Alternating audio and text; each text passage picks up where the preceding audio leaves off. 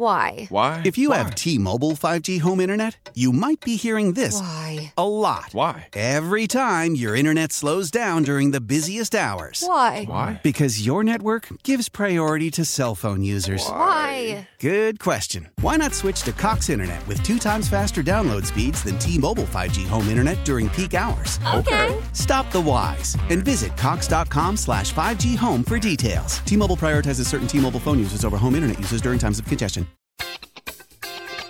I'm Tony Kornheiser. This is my show. My friends come on and you know them. We talk about the sports you care about, basketball now, golf, and the metronome of your life, baseball. Whether it's opening day, the big tournament, or one of the majors, we have the best to preview it and break down just what happened. And let's not forget the important stuff, the amount of daylight where I live, the importance of speedies, and the rankings of beach-style pizza. Listen on the Odyssey app or wherever you get your podcasts. He's with us now, so let's head out to the Boxer and Gersten guest line. Steve Kerr, sponsored by Xfinity. The Xfinity 10G network is made for streaming live sports, which means it's the network you can rely on in the biggest moments. The Xfinity 10G network, the best way to stream live sports, and presented by Great Clips. In sports, success is about team effort, and the same is true for your hair. Great Clips, it's going to be great. I was just at Great Clips over the weekend and saw my guy Ty, and I loved it. He did a great job, no matter what all of you think who are watching on YouTube. So I loved it. Steve Kerr joins us now. Coach, it's great to have you, and I know you don't want sympathy from anyone, so I'll ask it this way. Like, how has in-game decision-making for you been different this year versus years past? Well, I think we have a very deep roster, which has been really helpful, being able to survive a lot of injuries this year. I would say the tricky part is just the lack of clarity in terms of, who to play from night to night, because our guys are very closely matched, to be honest with you. We've got a lot of guys who are good players who haven't really separated from one another. Now, Kuminga clearly has over the last month, which has been great to see. And we're starting to get consistent closing minutes from Brandon Podziemski as well, which is really exciting. But we got a lot of guys. You saw it with Guy and Lester last night. There's a lot of guys who could close the game, who could play well, who have the ability to be out there when we need them. So, it's a great challenge. It's great to have the number of guys that we have, but it is at times, it does make for some difficult decisions. Well, let's just stick with Guy and Lester for a minute as we're all starting to get to know them a little bit better. What's impressed you the most about Guy Santos and Lester Quinones over the last couple of weeks, Steve? Well, they've been with Santa Cruz now the last couple of years, and so we know both players really well. Lester is very athletic and bouncy. I thought his defense last night was fantastic. He had the big offensive night in Atlanta. He's capable of creating a shot and getting to the basket and being pretty explosive. So he gives us a nice quality there in that backup point guard role. And then with Guy, he reminds me a little bit of Juan Toscano-Anderson. It's all hustle and awareness and cutting at the right time and getting the offensive rebound, sprinting back in transition. He's a connector. The ball moves when he's out there, and he just makes everybody around him better. So it was really fun to see those two guys the last couple games. After all the hard work they put in Santa Cruz, it's great to see them rewarded and for them to reward us too. Steve, I do wonder what kind of a surprise that is to you, though, since we're on this topic. Like, if we had said to you at the beginning of the year that Guy Santos would be in a closing lineup of a victory in February, what would your response have been? We loved Guy in camp. We recognized the kind of player he is, an energy guy and someone, like I said, who can connect lineups, make people better. I don't think any of us saw that coming, closing a game, particularly with the depth that we have that I just talked about.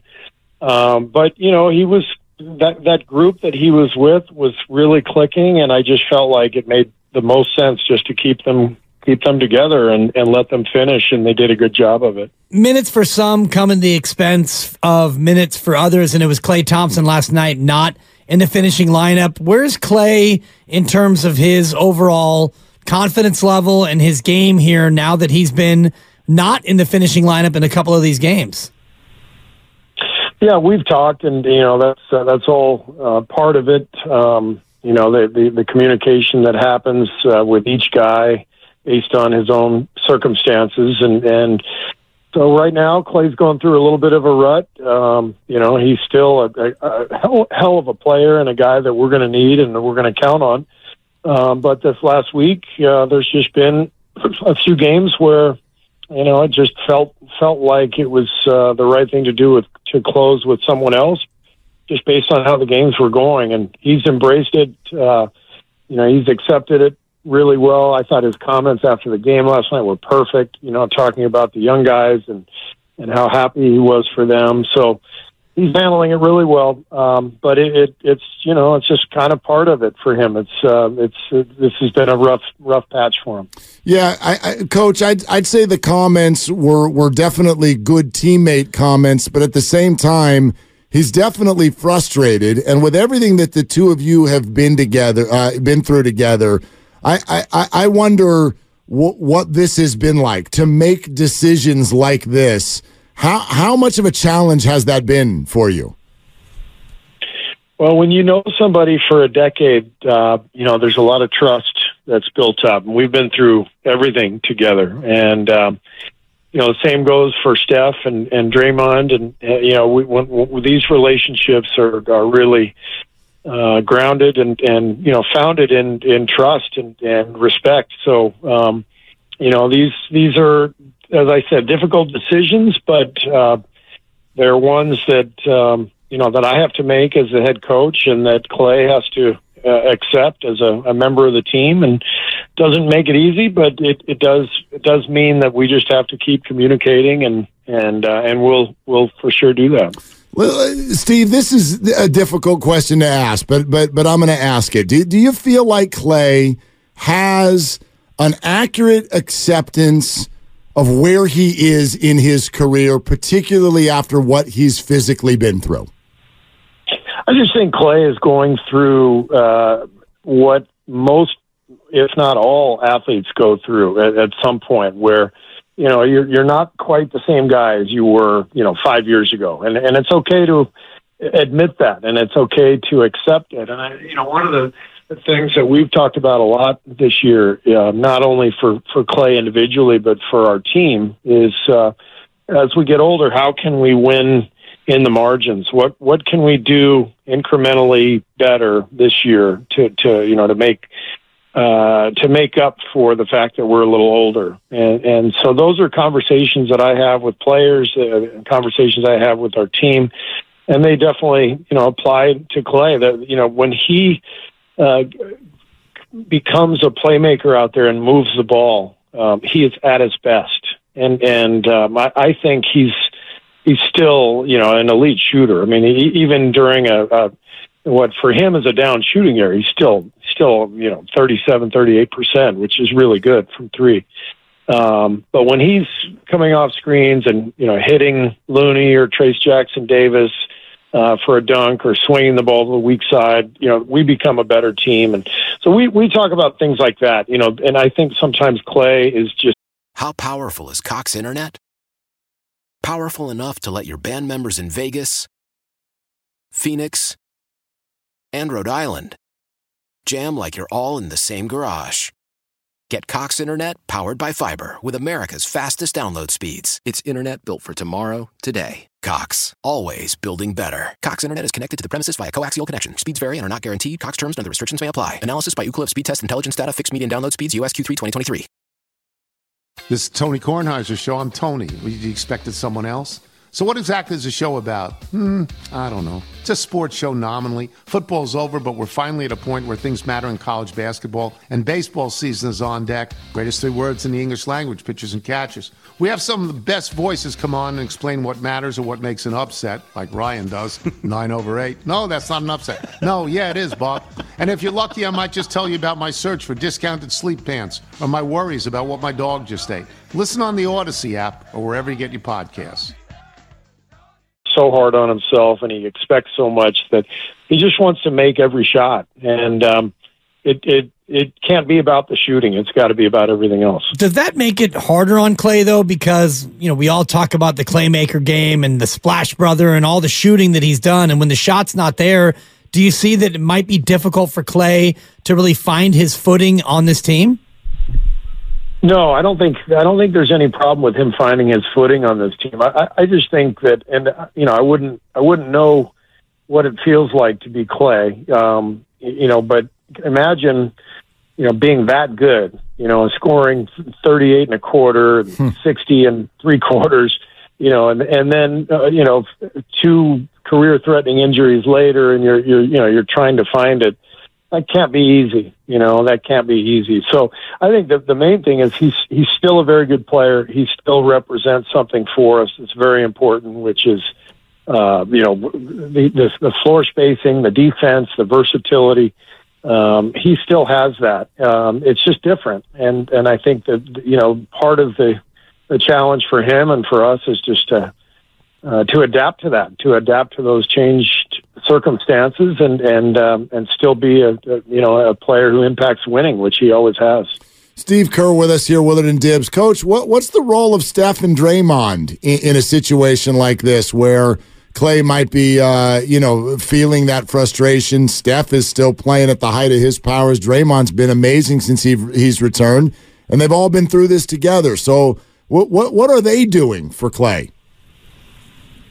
That's the question for them. I don't say anything to those guys. They have really powerful relationships, and you saw Draymond last night walk by Klay's locker and said, "Who cares? I got benched in the finals." And that's what a great comment from Draymond to remind Klay that he's not alone in that regard. And those guys are also close. That I have no doubt that Steph and Draymond are both giving Klay the support he needs behind the scenes. One guy not getting benched too often is Jonathan Kuminga. Can you liken his eruption to any player maybe that you played with or anything else that you've seen from a player who's gone from where he was last April and May, where he was not even playing really in the postseason, to now he's an absolute double-double machine?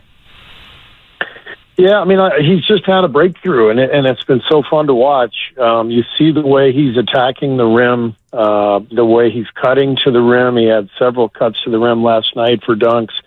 And, the breakthrough has happened, and it's exciting to see. The thing that I've just tried to remind people of the last couple of years is just how young a lot of these guys are. J.K. just had, I think, 10 games in the G League bubble before he got here. And so what we're doing now in the NBA is what college coaches used to do, 20 years ago. We're coaching freshmen and sophomores now, and so they have to become juniors, before they're really ready to feel and understand the game and understand winning. And I think that's what's happening right now with JK. The foundation that he's been building the last couple of years is really clicking, and the game's slowing down. He's starting to see where he can attack and when, and he's minimizing his mistakes, and we've changed things for him too. We've opened up the floor. We've gone away from the two big lineup with Looney and Draymond, so he's got more space out there with playing with Steph and Klay and Wiggs, and he's really using it, and he's attacking well. So it's fantastic to see his growth and his development. First of all, Coach, congratulations on getting a Draymond review correct. That's right. And secondly, take us through the anatomy of that with how forthright he is. I'll use that word in requesting your review when it involves him. Like, how do you guys balance that? Take us through what happens in those moments. Well, Jacob Rubin is our coach who's got the monitor behind the bench. I always look to him, and sometimes the monitor either isn't working or he doesn't have a good angle, and these things happen pretty quickly. Draymond happened to be right along the baseline last night when the ball went out of bounds. But he jumps up. He says, review it. It went off them. I look at Jacob. Jacob shakes his head. He says, I don't have a good angle. And Draymond is desperately pleading with me to take the timeout. And it just felt like the right thing to say, all right, I trust you. We got this. And so it worked, and then like 10 minutes later, I had the whole bench erupting and telling me to challenge the foul on Lester.